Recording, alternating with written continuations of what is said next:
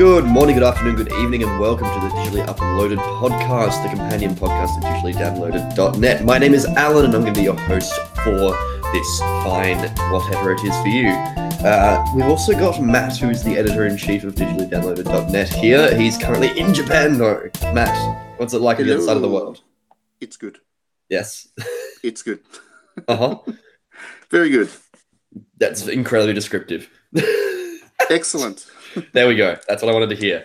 And we also have Trent as well. Yes, hello. Hello, Trent. How are you? Good. I've accidentally arranged sportball events. Oh no. That's good.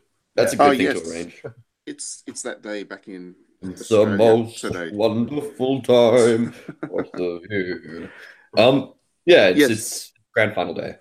That's pretty exciting to everyone who knows what that is and just wants to have an excuse to have drinks on an afternoon and not be judged as an alcoholic. We should say it's AFL Grand Final Day because a lot of people who are not in Australia might not know what we're talking about. AFL basically being Australia's religion. Yeah, in Australia, it's a long weekend, so you don't need AFL to be drunk as an excuse. You can get drunk anyway because it's AFL. Not AFL because it's long. It's a long weekend. You don't have to do anything. You can just sit around. People won't judge. Well, yeah, pretty much. Anyway, so some little newsy news that we have this week. I'm going to start it all off with talk about Sony finally caving to Fortnite's pressure, which is fantastic. Because now we have crossplay for Fortnite only, which hopefully is the gateway to further crossplay. But Sony, being Sony, will be probably quite resistant to that. I see zero problems with this. I think it's a good thing. Larger player bases, larger everything. Not like Fortnite needs a larger player base, but it's good. Well, I mean, it does mean more people will play Fortnite, which is not good.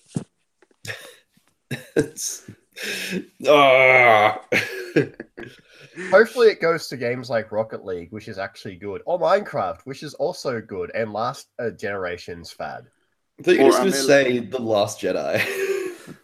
Can't wait to crossplay Last Jedi on my PS4. Armello is great. Armello's on everything now. It came out on Switch this week. I saw. That's quite nice. So have that crossplay everywhere. That would be good because Armello's great. Very great. Yeah. What's something that stood out to you, Matt? I'll say Armello. I haven't been following the news so much this week. I've been road tripping around Japan. So, I've been really out of it. So I'll just say Armello is out on Switch, and that makes me happy because that's a very good game. And it's a great game. And stuff. Yeah. Yeah, I spent a lot of hours playing that and just being really angry. I'll be playing it a lot because I can't watch the AFL final, so I need to do something Aussie. I'll play that. Fair enough. I'll accept that. I'll accept your apology. I require a note, however. And Trent, what do you think is a big thing for this week? This big thing for this week? Well, like Matt, I haven't actually been following the news. So I'm going to say the fact that there was a video game category on Jeopardy and everyone just flunked it and didn't know anything about video games. I'm happy to hear that. Is this another thing of what is Donkey Kong? Yeah, something like that. But but modernized to the current generation of bad video games. Oh, okay. Fair enough. Well, with that, we're going to head to some music and then come back and talk about some TGS stuff with Matt.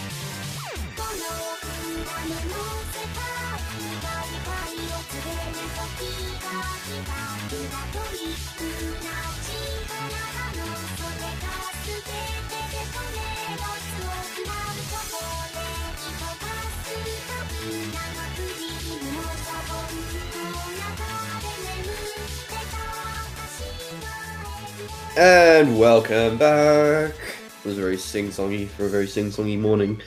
Matt's been in TGS. I mean, he's been in Japan, but he's also been in TGS as well, I guess. And so, as such, Matt's going to tell us all about what he saw and what glorious games he's found. Yeah, it was good. I mean, I guess it's a little bit older now by the time you listen to this podcast, but it was really good to see all the stuff happening at TGS, and all the good stuff. What can I start with? I guess the indie section was really good this year. Really big, huge. They'll be building that up a little bit by bit, I guess. But this year it was really, really big. Took up about a quarter of one of the halls, which is I mean, it's hard to put in perspective, I guess, if you haven't been there, but that's grown probably at least doubled in size since the first year I went to TGS. Oh, that's cool. Yeah, and it's been supported by both Sony and Nintendo. Usually every year where I go, the indie section's just got these big flags kind of, hanging up on the roof above it saying, from Sony, saying we love Sony and stuff. Because they obviously sponsored it, and Sony loves indies and all of those taglines, and most of the games that are in there you can play on Sony consoles. But this year Nintendo seemed to, I don't know if they sponsored it or not, because Nintendo doesn't usually have much to do with TGS, but there was definitely Nintendo flags all over the place, and a lot of the games were Switch games as well, which was nice. I guess it's good to see different consoles and stuff. And how was Microsoft's presence? Microsoft. Well, Microsoft actually had like twice as many games. What? There. Yeah, the Xbox had like twice as many games there as the. So I had 2 games. Yeah, 40 rather than 20 out of like 1,000. So it's still a very small presence, but it was. Yeah, I was surprised. Microsoft didn't have any direct presence there, but there was a fair few games that are coming out on the Xbox One in Japan over the next 12 months for whatever reason. For all 4 people in Japan who own an Xbox One. Yeah, it doesn't exactly mean setting the world on fire. But yeah, it was definitely interesting to see, because this year was definitely, the Switch was a huge deal this year, where it wasn't as much so last year. Because again, Nintendo doesn't go to TGS, so whatever presence is there is from third parties, and that usually means there isn't much. Like through the Wii U, there was never any Wii U games on display. That was just an accurate representation of the Wii U catalog, though. To be fair. yeah. Except for Nintendo, there wasn't much ever released anyway. But yeah, this year it was a very Nintendo heavy thing. Cool. Yeah. Yeah, it was good. It was really good to see that.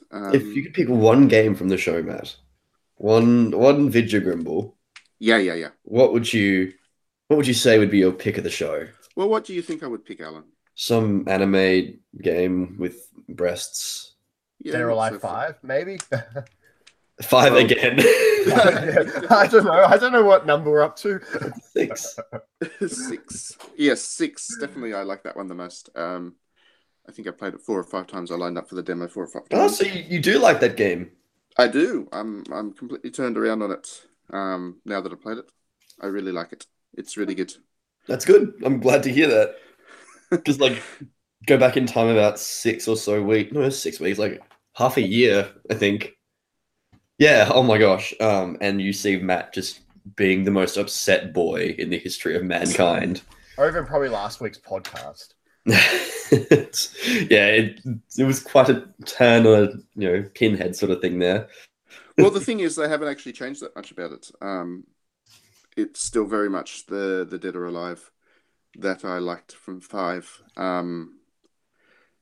with a very similar combat system. How's the blood stuff? 'Cause Obviously. I don't like the blood stuff. Yeah, you can turn the blood stuff off, which I did, which is good. But can you make it more gory? Probably. And yeah, it hasn't actually lost any of that other stuff which people complain about. Tell me about that stuff, Matt.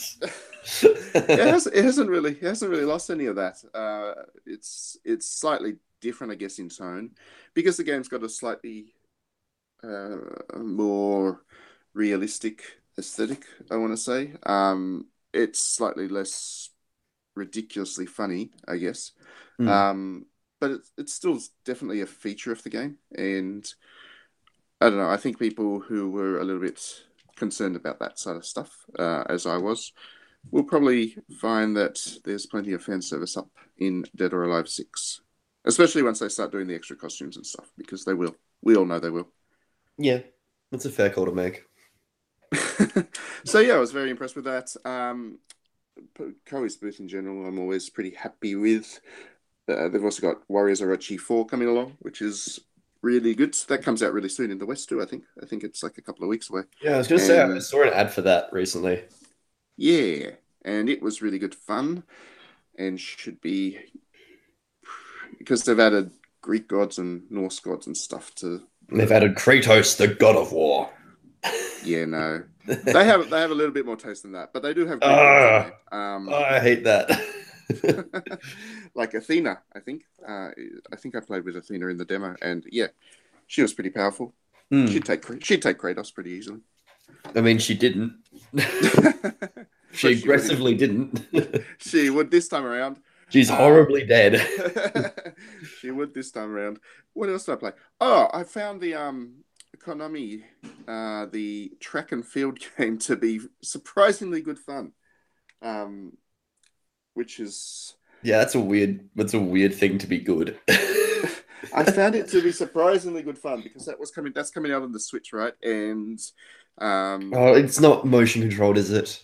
Yes, it is. That's the Track and Field R remake thing game. Yes, right? Yes. So for a bit of history, way back in 1983, Konami released an arcade game called Track and Field, which was actually Hypersports in Japan. Hypersports is so much better of a name. It is, and it was really good. It actually was like it's one of those games that people who track the history of games consider to be really influential, really important, and really, really successful game and all that.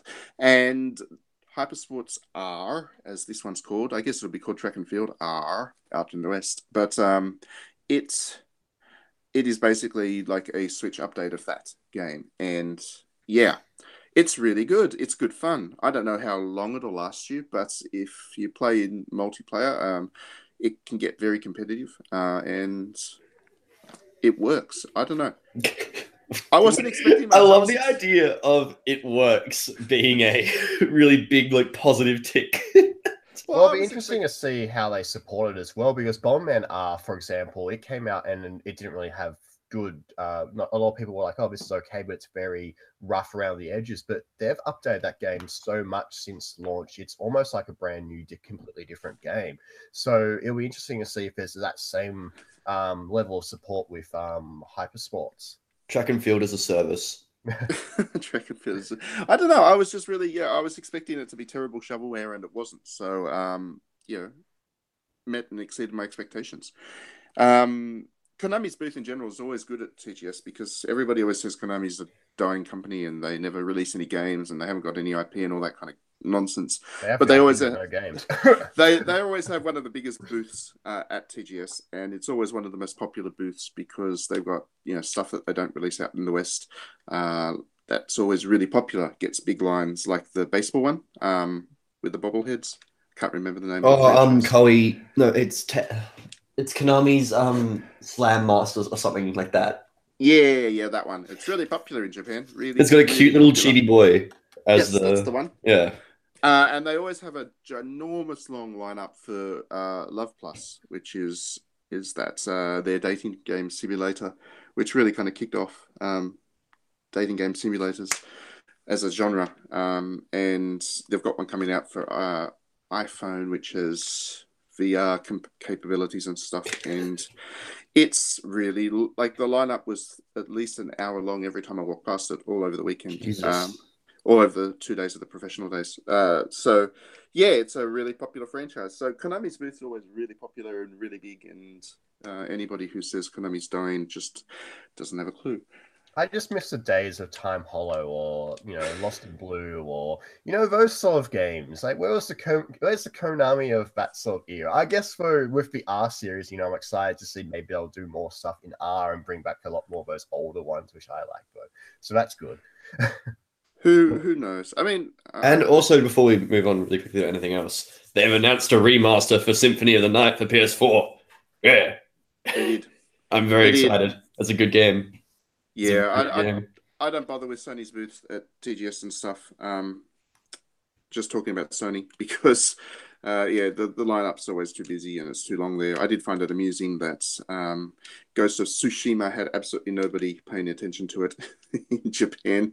That made me laugh because that's Sony pretending that they can get white boys to make a game about Japan. That's not going to happen. And then just to finish off, I guess the other one I really wanted to mention was Earth Defense Force Iron Rain. The game looks good.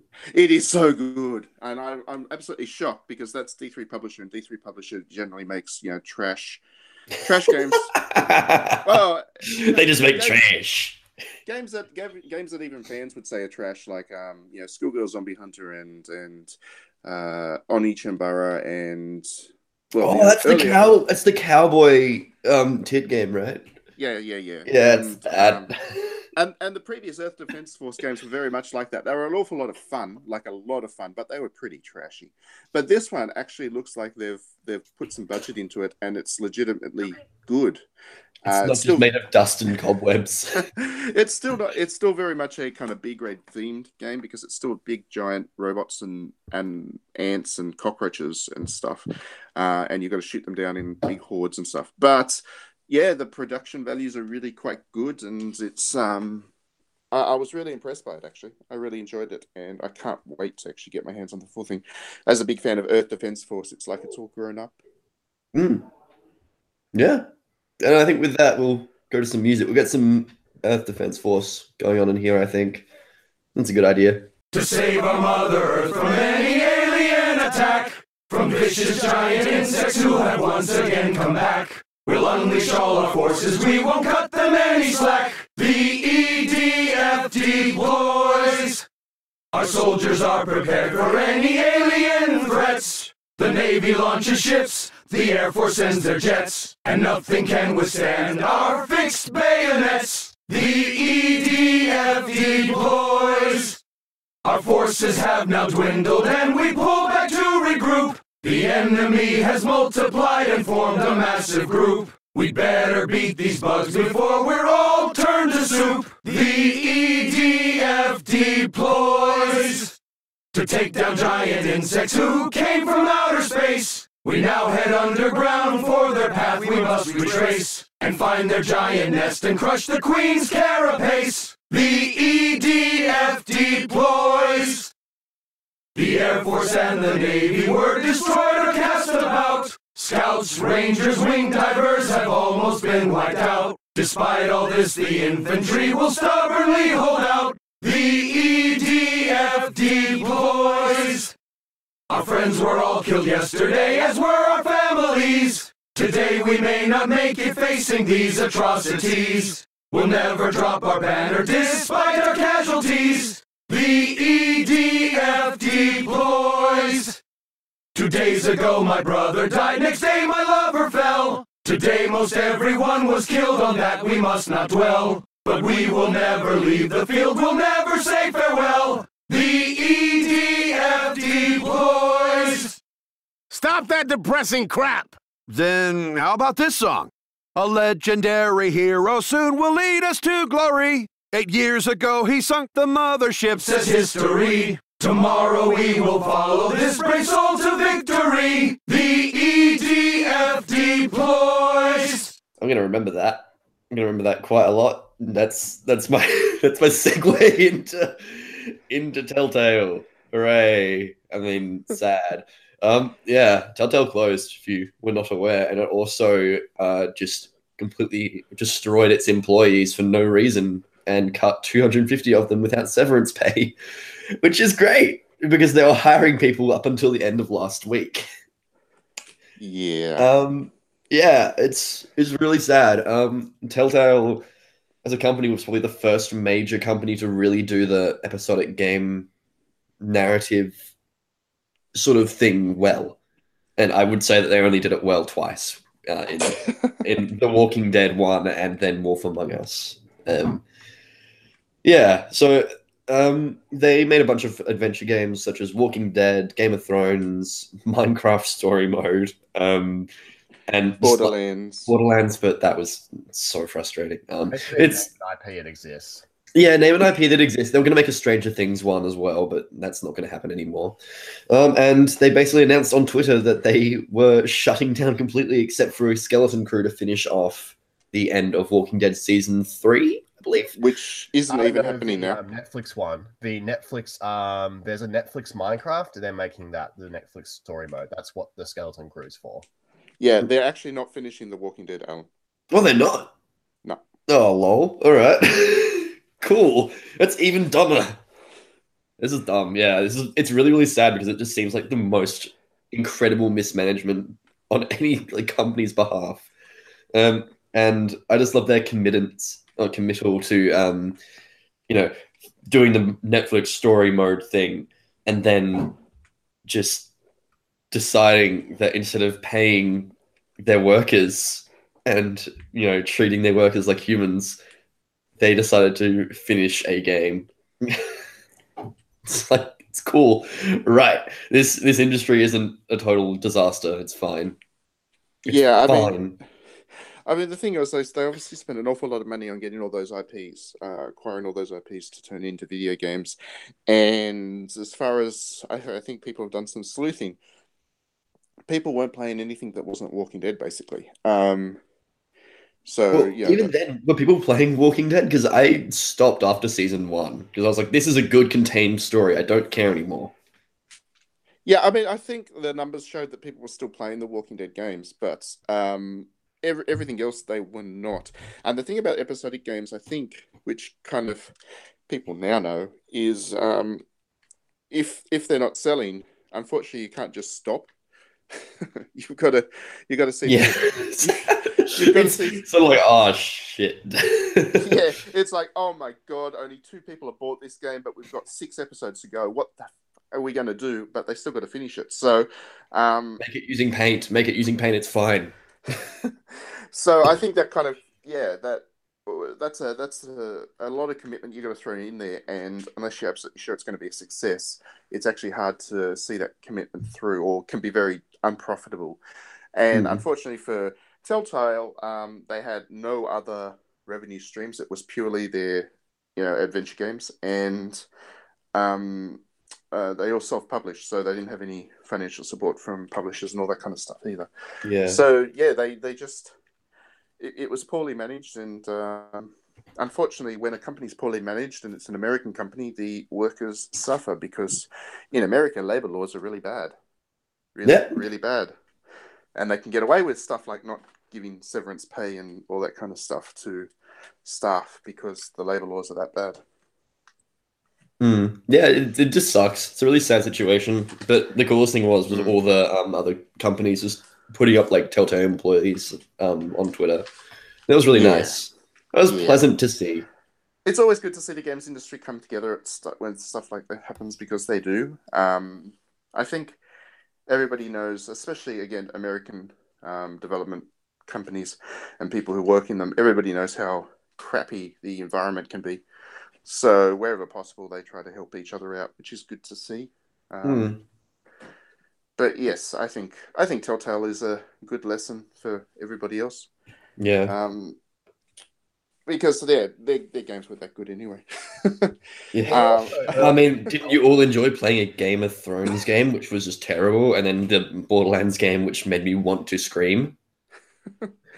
Well, let's put it this way. If you're a fan of Game of Thrones, you're going to play that game. But if you're not, you're not. So if they're making all these games with like IP, which is, it's popular, but, like, let's put it this way. Game of Thrones fans are probably not gamers. Like, they're probably just watching. Well, I think there's a pretty big sort of. There's a big crossover there. But you know what I mean. Like they're watching their, HBO. They're, probably more dude bro. They're not going to play some story game for what they see on the books or the TV. Like, if they were going to play a Game of Thrones game, to be fair, it would have to be like a full-on like Skyrim sort of thing for that mainstream crowd to really enjoy that.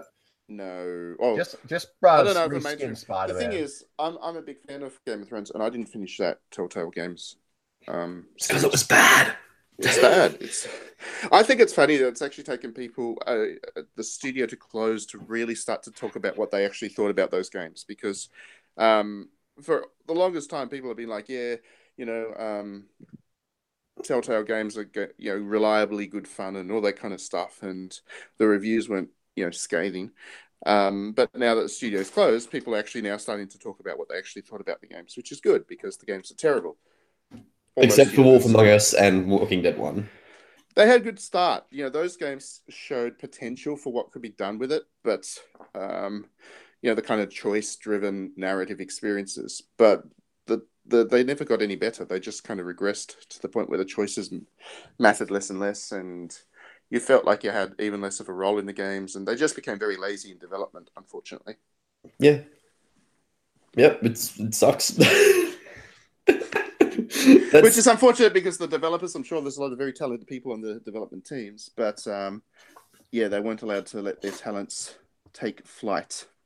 It sucks. They were Telltales. It's really upsetting because 250 people just lost their jobs. That's not good. Yeah. But hopefully it's okay for them. Hopefully they find jobs themselves in the future, which would be fantastic. But I hope every single one of them finds a job.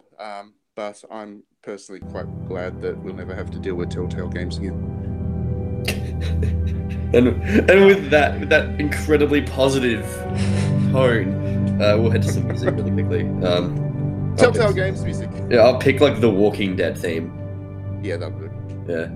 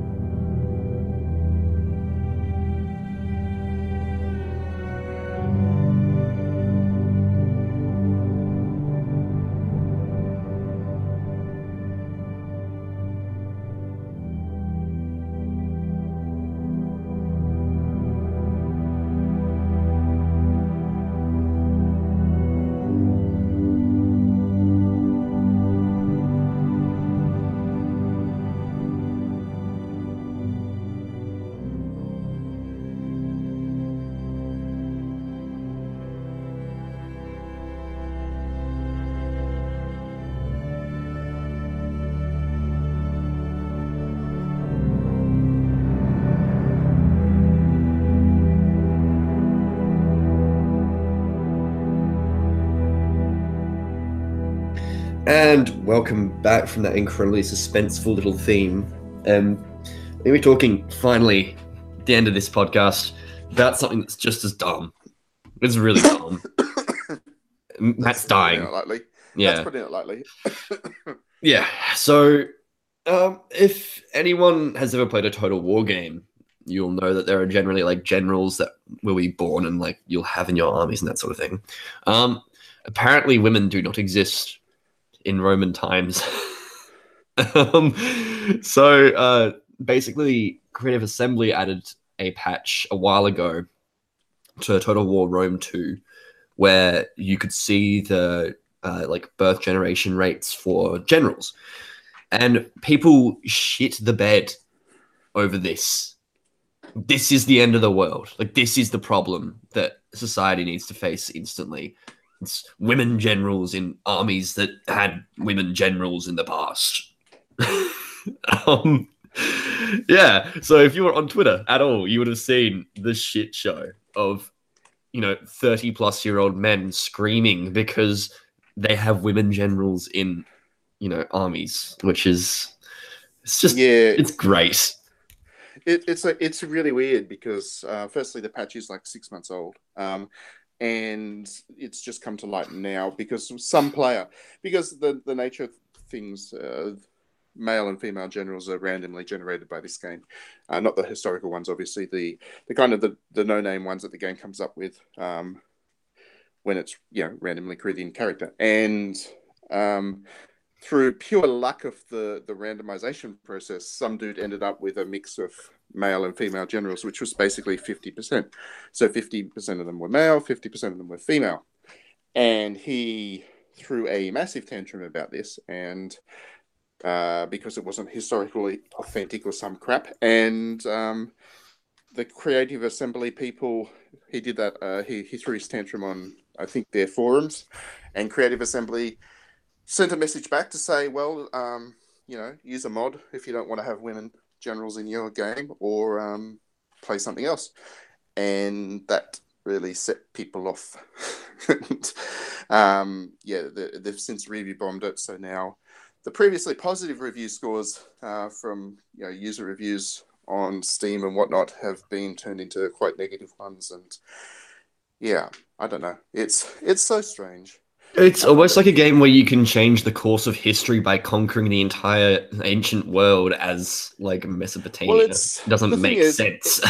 It was okay. I think historically speaking, there were not that many female generals in the Roman army. Okay, so if you're making a completely realistic game, then yes, you wouldn't have so many female generals. But Total War's never been realistic. It's been authentic, which is a different thing entirely. And they've gone out of their way to kind of make the scenarios and all of that kind of true to the history. But they've always taken creative liberties in terms of how they represent the history. And I don't see any reason why one of those creative liberties can't be to have female generals as well as male generals. It makes no sense to me to complain about this, but people do. I don't know why. It confuses me greatly. I'm going to butcher her name, but Boadicea? Is that how you say her name? English names confuse me. She was pretty big, and she still has statues in England. And there were certainly it's like there was certainly getting mad over things that actually would have happened. There are certainly female military people in the back those days, especially Rome's enemies, the Celts and various other rivals. They often used women in their armies because they just didn't have the numbers otherwise to field an army. So the women needed to fight as well, and they did. They did it very well. So yeah, I don't understand why people would complain about historical realism in a game that's firstly not historically realistic, and then their only thing that they're complaining about happens to be the presence of women in the game, and not everything else that's historically inaccurate about Total War and whatnot. I would like to read a tweet that I have found.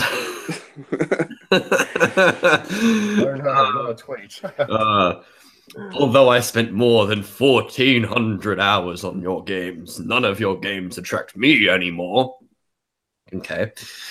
I've played Paradox games and I don't think I can ever get back to your games. You are destroying Total War. Like, cool. Like, this is the sort of person who's upset about women generals. Well, that's the thing. Paradox's games, I assume. And they're just as, like, they have Well- women generals.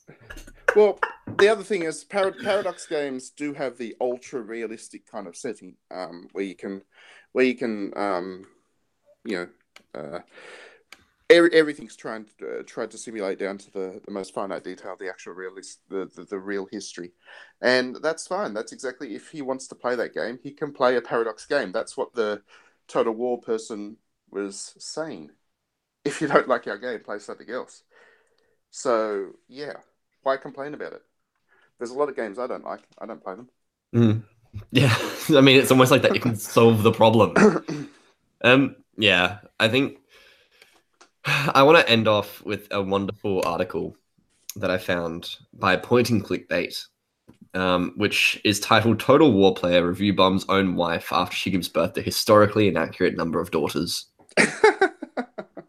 It's perfect. Those guys are great. They're Pointing fantastic. Clickbait. They're Yeah. the Onion. They're the Onion of video games, but and just like the Onion, they're often the most The most correct. accurate reporting. Most Yeah, the realistic most accurate articles. reporting. Yeah, so honestly, if you have a problem with Total War having women, you're wrong. Just go. You just play something else. Well, the thing is that Go spend your time doing something happy. Go outside. But yeah, video games Get- are their happy place, get- and they don't get a- want get a no hobby. woman in it. I don't understand, because it's so obvious they don't actually care about the history anyway. Yeah. They Yeah, don't care because about- they've done if high they cared school. about- They did year 10 history and just assumed that that's what history is. if even that, they just don't care about it. It's just like this convenient excuse to have a go at having women characters in a video game. But if they cared about the history, they wouldn't care. I don't think any historian would care about women generals in Total War. Yeah. Yeah. And yeah, with that, it's, we don't think we Total have War music. Total War. Yeah, Total War there. Yeah, let's go Total War music. Yeah, Yeah. it's a good game series. You should play it if you're not upset by women. Yeah, very good. Looking forward to Three Kingdoms 1. That'll be good. Yeah.